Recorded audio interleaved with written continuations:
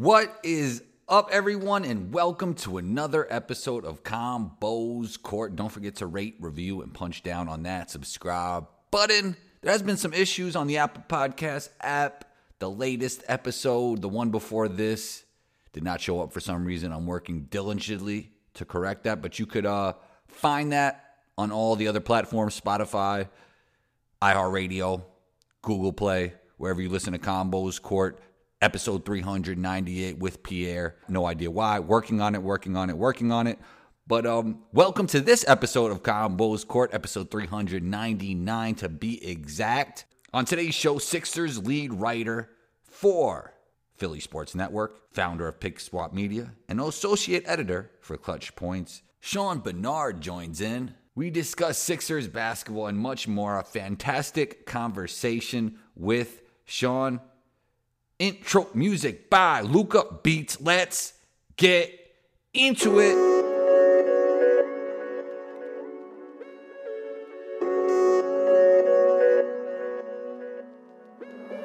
Luca, don't do it to him.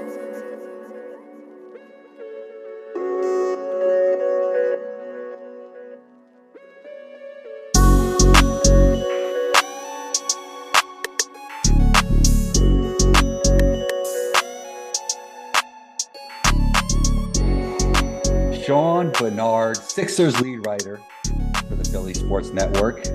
He also works for Clutch Points. What are you doing, Clutch Points? Are you making those images? Because Clutch Points got the best images. Is that what you're doing? I do not. I'm all written work, but the images are killer. This they turn out. But yeah, a lot of general NFL and NBA stuff for me over there. Okay, so I use the images sometimes, but I always make sure to give Clutch Points credit, because they come out quick. Like if somebody gets traded, Clutch Points is with it right away.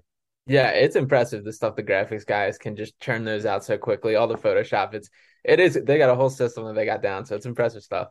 Most definitely. Korkmaz, what happened to him, man? Is he all right?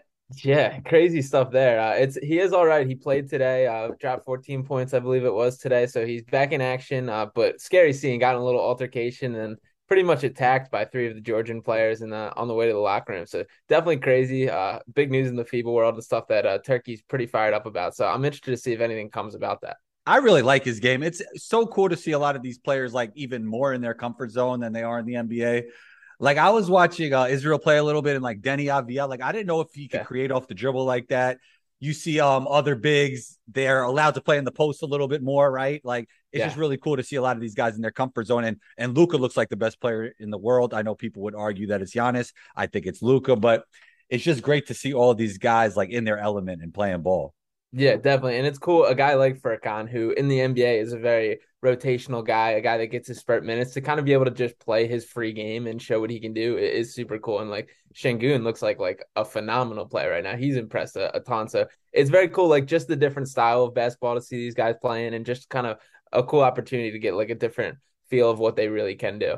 Yeah, Şengün is such an interesting player. He's so talented as a passer and just his feel for the game is so elite.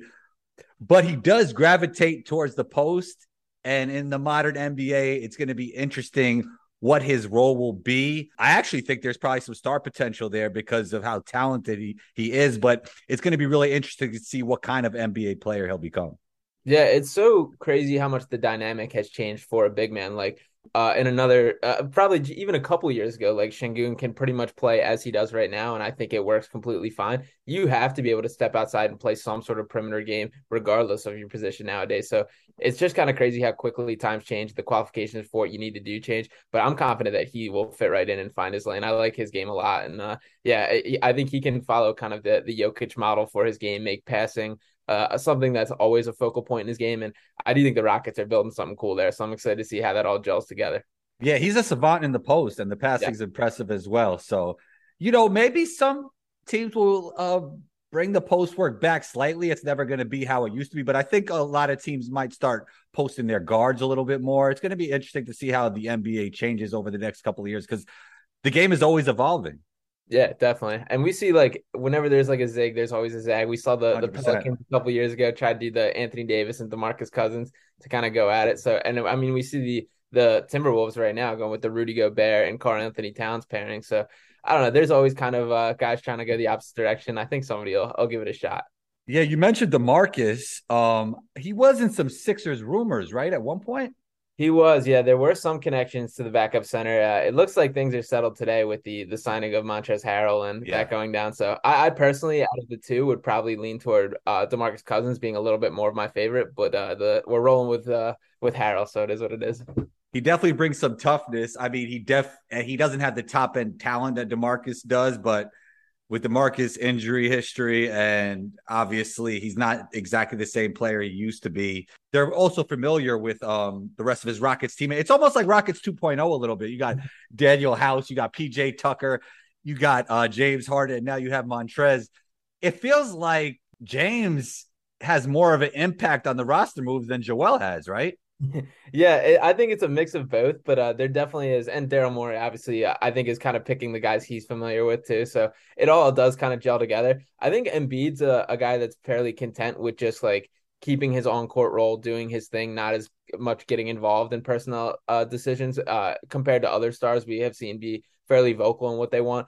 Tucker's a guy that Embiid did specifically mention by name following the postseason loss, and they obviously went out and got him. So I think that was probably a big thing that Embiid had circled and Morey made a priority, which obviously came through. But they definitely are kind of building a Rockets 2.0. But the thing that I keep bringing up when people criticize that is people like always throw a bunch of shade about the Rockets, like not advancing, not making that. The thing that's like forgotten all this is that Rockets team did not have Joel Embiid. So it's like building that same core, these same principles around like an NBA elite big man and true like generational talent. I think there's room for optimism there. Yeah, I mean, if you have Rockets 2.0 built around James Harden and you add in an MVP candidate, I mean, it doesn't sound too bad, right? Yeah, exactly. That's the way I'm trying to look at it. Is I feel like that gets lost in the shuffle. Is like, yes, the Rockets didn't achieve their championship goals, but they still gave the Warriors a run for their money. Like few teams could at that time. They went pretty far and had some really successful seasons. And to kind of add that on top of Embiid, who this is still Joel Embiid's team, even with James Harden, even with the additions, and like I have optimism for where this team can go. James is such a unique character in the sense that like he's a socialite, like he likes to be outside. He obviously brings all these players to play with him. Like he likes to connect with other players, but with the media, he doesn't really say anything. Yeah, yeah. He, he's an interesting cat for sure. And we see all the flamboyant outfits and stuff he wears out and always around doing things. So I think he's been a nice guy to add into the Sixers core. From what everybody seems, it's been all positive so far in his relationships with everybody and who he's been. So I'm excited. It's been good so far. Nah, people within the NBA always speak very highly of James Harden when they Yeah. play with him. If you just listen to like his media conversations, it just is like it's bland. Like there's Yeah. nothing to take from it. But then on the other end, like he's so social, it seems like that's why like it just doesn't connect for me for some reason. It's just weird. Yeah, it is strange. There's been a couple clips of him and Embiid joking around, which are fun to watch. But in general, he is just kind of sticks to his script, says his thing, and isn't one for sound bites for the most part. So Ben Simmons, Mm-hmm. every time around summertime, we hear about his jump shot. Was that a real quote saying he now says he's a dangerous shooter? I hope not. That has to be fake. I'm very grateful to be over the Ben Simmons cycle of talking ourselves into we hope he can do this, we hope he can add it, and it never truly has happened. So it was definitely time for him to move on from Philly. It was time for Philly to move on from him. So I'm thrilled that like we're no longer having that same discussion on the Sixers end of what this guy can be or what his potential because we've kind of seen the same cycle with it. It's an ongoing that time of year. We'll see the hype videos and then it never actually translates to the on-court success. I mean, I'm actually higher on Ben Simmons than most because I think the memification of America, social media, everything that goes around that, like you ask some people about Ben Simmons and they don't talk about him like he's a former all NBA player. Yeah, yeah. I don't think he's like a poor player by any means. I'll say he was not at all what the Sixers were asking him to be. He's never going to be a guy that's like a create his own shot, be a true star. But what he is still a very high IQ basketball player, a guy that does a ton of the little things and can contribute to winning basketball. I do believe that. I think with the Nets, he's in a very good role for him. I think with having KD and Kyrie as guys that are obviously very shot first and him being able to play make off that, set screens, I think him kind of sliding into a Draymond Green type of role is something that would be the best thing for his career arc. What do you see him doing this year? Like, what are you expecting for Ben Simmons? I know you're more focused on the Sixers side of things, but from a Nets standpoint, what should they expect from Ben this season?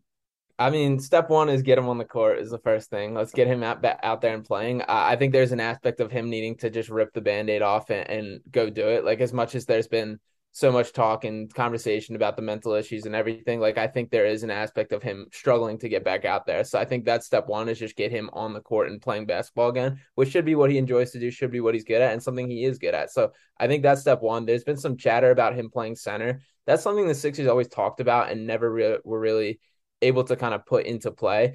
He's such a ball dominant player that it's hard. Like it's a difficult balance if he doesn't have the shooting ability, but is so ball dominant, which I think is one of the disconnects and where the weaknesses in his game fall. I would love to if I was the Nets, I would love to do a whole bunch of him as the screener instead of the ball handler, and using him. He's a guy that can catch lobs, do that kind of thing. You're kind of like wasting him to an extent because he is capable of way more as a passer and stuff like that. But I think you can do some real dynamic things with just pairing up a 2-man game with him and Kyrie or him and KD. I mean, it would have been tough to play him at the 5 with Joel there, right? Like they probably would have had to stagger their minutes. Yeah, that was always kind of backup center has been like the major hole around the Sixers throughout the Joel Embiid tenure. So there was always the thought process of like in the non-Embiid minutes to shift and play small ball, have Simmons at the 5. It never really fully worked or really got a true chance to see if it could work because he is a guy that like and defensive wise, like sure he can play the 5 and paint protect a little bit, but he's at his best on the perimeter and at his best like kind of swallowing up smaller guys on the defensive end. So that was always a little bit of a disconnect there too that didn't quite work. I think the Nets have a clear option to make it happen, and with KD too, because KD's another guy who's around that 7-foot range and still can like step down and protect the paint a little bit if he needs to. So more flexibility, I would say, than the Sixers roster had. I always put Anthony Davis, James Harden, Luka Doncic in the same category. Not that they're similar players, not that they're even in the same stage of their career, but it makes a tremendous difference when they come into the season in shape. Mm-hmm. James Harden, what have you seen from him in the offseason? It's always, I mean, you work with clutch points, so we don't never know what's Photoshop. We never know what's going on. We never, like a lot of these guys, like they'll fluctuate weight. One day they'll look big. Zion's one of those guys as well. What have you seen from him lately from the workout videos? Obviously, he looked really good in the Rico Hines run. Does it seem like he's going to come back in elite shape?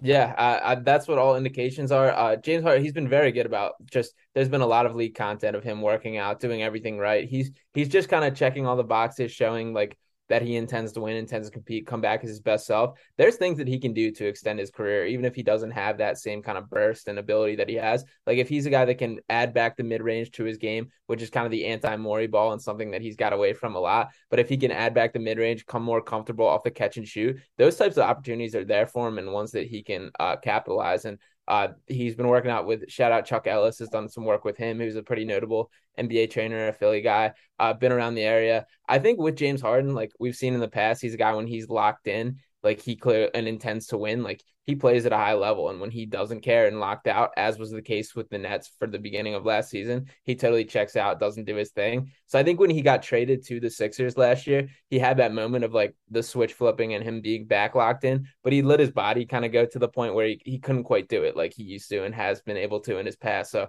I think with a full offseason to have his best intentions, work hard, like I think we're going to get a little bit of a different version of James Harden next year.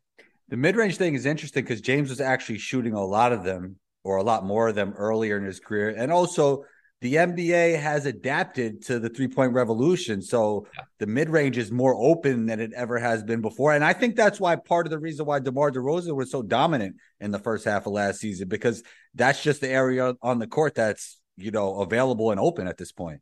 Yeah, and everything about the analytics screams like the importance of three-point shot. But when you actually like sit there and watch an NBA game, especially in crunch time, it's like the mid-range is a lot of times like the shots that you have available for you and the shots that you can get off. And with Morey, Daryl Morey was obviously at one of the forefronts of like the analytical push with James Harden first stint in Houston. So I think this kind of got taken away of his game is that they pushed that like at the rim or at the 3-point line. What are the shots that the Rockets really push for? That was what they were all about. But like kind of at this stage of his career and kind of like where the NBA has shifted to, like you got to take what you can get to some extent. If that's the shot, like that's the shot. Joel Embiid's a guy who's capitalized on it. His little face up mid range is one of his best shots. He shoots it at above a 60% clip, which if you're looking at the points per possession, like that's an efficient shot. That's what you want. And if you can hit at that rate, that's perfect. So I would like to see some of the same from James Harden. He's shown a lot of it in his workout videos. So I don't know. I've got a little bit of a scarring from the workout videos to it translating from the Ben Simmons day. So I'd like to see it in an actual game, but that's definitely an area of his game that I would like to see this year. Yeah, I've talked about this with Seth Partnow before. Like the mid-range game never disappeared. It's just that from role players, it's not as prominent anymore. But the league's best players still need it, as you kind of just talked about. Like Kawhi has it, Kevin Durant has it, Steph Curry has it. All these players need to have it because in drop coverage, that's where you could kill your opponent. Yeah, and it is interesting. It's kind of become like the superstar shot. Like it's like that's like Yes. you have to have like the right to take a mid range, which is kind of crazy. And there's obviously so many floor spacers and rotational guys that are there to just kind of sit at the 3 point line, command respect, and if you don't get it, throw up a 3 pointer. But to be able to like, you still got to be able to do it all if you're an NBA player. So I think there will be a little bit of a mid range revolution coming soon. Yeah, you're right. I mean, everything always comes full circle. And also positionally, it seems interesting to me how many teams are taking different approaches. Like we even see the Magic with 2 point forward type players. We see the Cavs now with two dynamic guards and two dynamic bigs, but maybe not an elite wing. We see the Timberwolves with the Twin Towers. So yeah, in some ways it's a small ball error, but it seems like it's going in all different directions at this point. Yeah, positions are almost out the window at this point, and kind of just like you take your best five and you find a way to make it work on the court, and that's what we're seeing. And we're seeing teams like look at that from different directions, like you mentioned with the Twin Towers in Minnesota, a bunch of just different team building ways of going about it, which I think is a good thing. I think that's good for the NBA to be pushing those boundaries, seeing what works, and at the end of the day, like the best five should play. So I think it's cool that guys aren't being like strictly labeled in a spot, and that teams are being more flexible with it. Do you feel the Mitchell trade changes the landscape of the East in any way? I've talked about this on my last pod, saying that I mean, I still think the Heat are better.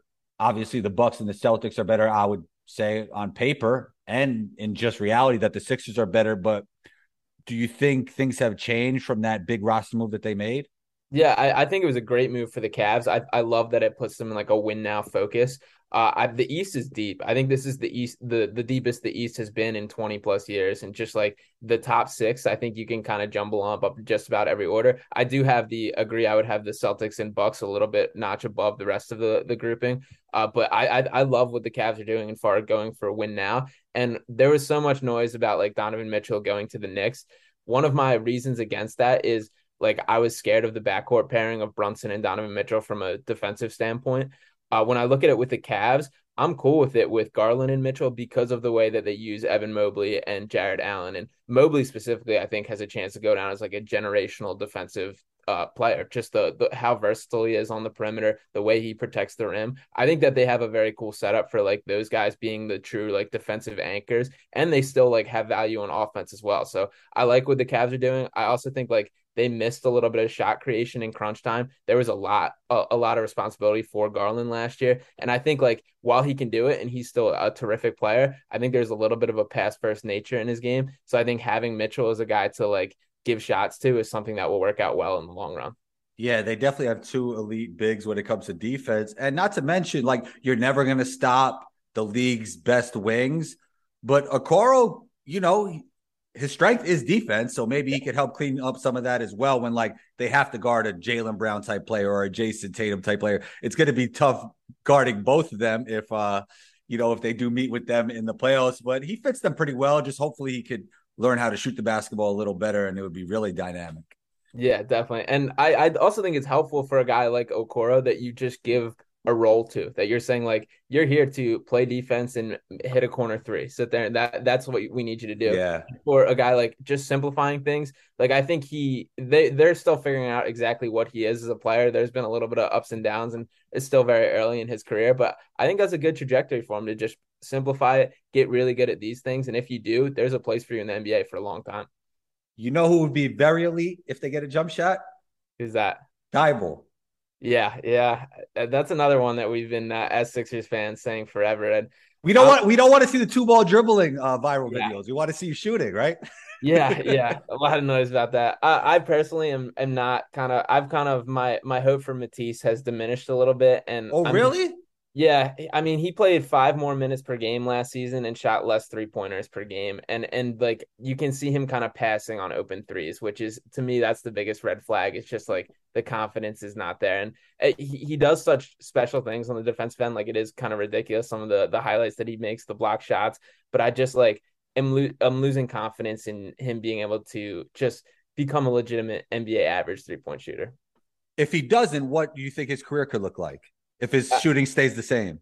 I think there's always going to be a role for him just because he's that special of a defender. Yeah. I think he's kind of, to me, best off as like a reverse six man in the way that, like, if a guy on the opposing team gets it going, you just throw Matisse out there and be like, just run around and follow him. Like, I think that's kind of his best role. We've seen it with Steph Curry. Like, he did a phenomenal job on him last year. But I think as far as a guy you're counting on for like every night minutes, is not like I think he's you throw him as like a change up is better than like him having like a full role.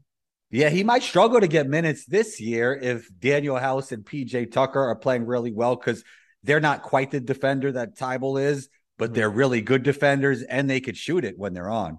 Yeah, and I honestly think it's still pretty likely that he gets traded before the start of the season. I think, especially considering the Harrell deal, they now have 17 rostered players for 15 roster spots. I don't think they're just going to swallow 2 contracts. They got a couple of non-guarantees that could cut Charles Bassey, cut Trevlin Queen to get it down. But I think it's more likely that they package a Matisse Thybulle, Furkan, and whatever kind of scraps to get one more rotation piece and even everything out. Are there any team needs at this point? Like a position that the team is lacking, in your opinion? I'll say this is the most complete that I've seen this roster. The backup center was a question mark, but was answered with Harrell. Wing was the biggest thing to me going into this offseason. I wouldn't say they have like a true wing, but they have enough of like pieces that work with the PJ Tuckers, the Tobias Harris, the Daniel House.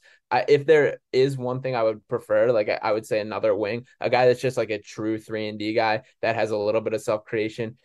Some maybe even like a Ben McLemore type of player that like he's still sitting out there as a free agent, but I don't see them spending for another guy. But that type of just 3-and-D role with a little bit of self creation would be awesome to me. Yeah. Where do you didn't even talk about this yet. Where do you have the Sixers ranking in the East as of right now? Just on paper, we obviously haven't seen the teams play yet, but where would you rank them among the East's best? I have them third. I have them below the Celtics and Bucks, and then I have the Sixers after that. The Nets obviously going to be in the mix too, but to me, it's such a question mark. I think the Sixers team is being undersold a little bit. Anyone at the top of the East right now, I think, is legitimate contenders. Like I would consider the top 4 all guys that have a chance at a title. So I'll put the Sixers at 3 though. I'm not surprised if the Sixers win a title this year. But what would be the concerns or the biggest concerns for this team? I mean, James Harden seems to be in better shape. Joel Embiid is coming off, and he didn't win MVP, but an MVP level season. The roster fit seems better. Tobias was getting more into a role that's conducive to playing with James and Joel towards the end of the year. Like everything seems like it's coming together nicely. Like, what's the biggest concern for the team?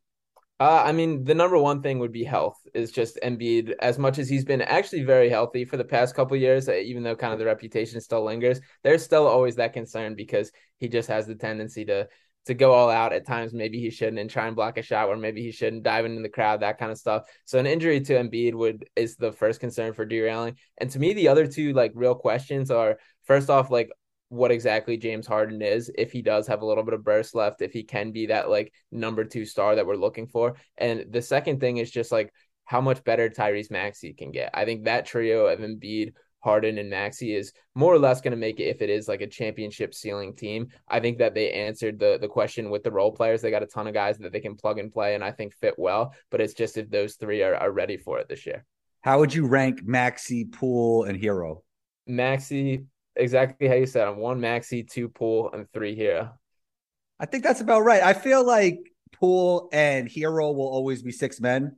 I could be wrong. It just kind of fits their role because they don't set the table and they don't play defense. Yeah. I mean, Tyrese doesn't really set the table, but I feel like he is a better defender than those 2, right? Yeah, I mean, he's small, but he tries. He works hard on defense. He fights through screen, and he's gotten better in his time here. That was like the red flag of him coming into the NBA. Well, his shooting, which he answered and was 3rd in the NBA in 3-point percentage last year, and his defense. And he's only 6'1", 6'2", so that's always going to just be a little bit of a matchup issue. But he does try defensively and does some things. So to me, it's workable. If that's the hardest way to make the league, the way those guys play, to be like a bucket getter and play in the NBA and be really good in the NBA. I don't think people realize how tough that is. Like if you're 6'8", slide your feet and hit threes, you just don't have to be as good because there's so many spots for you. But if you're like a smaller guy that could just get straight buckets and doesn't do a lot of anything else, the league is the league. It's the best players in the world. So no matter what position you play, it's tough, but it's even tougher for those kind of guys. Yeah, no, that's totally true. It's like you have to kind of play to your role unless you're one of the top of the guys Exactly. in the NBA. Yeah. So there's really not that much of a role unless for like that style of player unless you kind of can do something special and fit it in. So it's difficult if you're not kind of one of the elite tiers and can't do anything else. Sean, great stuff. You're always welcome back. Where can we find you? Where can we find your work? Yeah, you guys can follow me on Twitter at Sean_Bernard1. You can check out my written work on Philly Sports Network and Clutch Points, and check out my own podcast as well, Pick Swap Podcast. You can check that out on YouTube. We got Pick Swap Media that I run, which we got a couple different podcasts with some NBA stuff, NFL stuff, Phillies, Eagles, and just about everything else. So yeah, feel free to tap in. So you are building a network, my friend, aren't you? Yeah, getting there slowly but surely. Nice. That is awesome. That is awesome. You're always welcome back on the show. Thanks for taking the time. Talk soon. Yeah, I appreciate you for having me. It was a good time. There it is, another episode of Combos Court. Thank you to everyone who tunes into the show across the globe. Thanks to Sean for joining in. We appreciate you. Combo Nation, don't forget to rate, review, and punch down on that subscribe button. Check out the Combos Court Patreon page if you would like to support this podcast. I'll leave a link in the description for that. Be on the lookout for episode 400 of Combos Court. Combo out.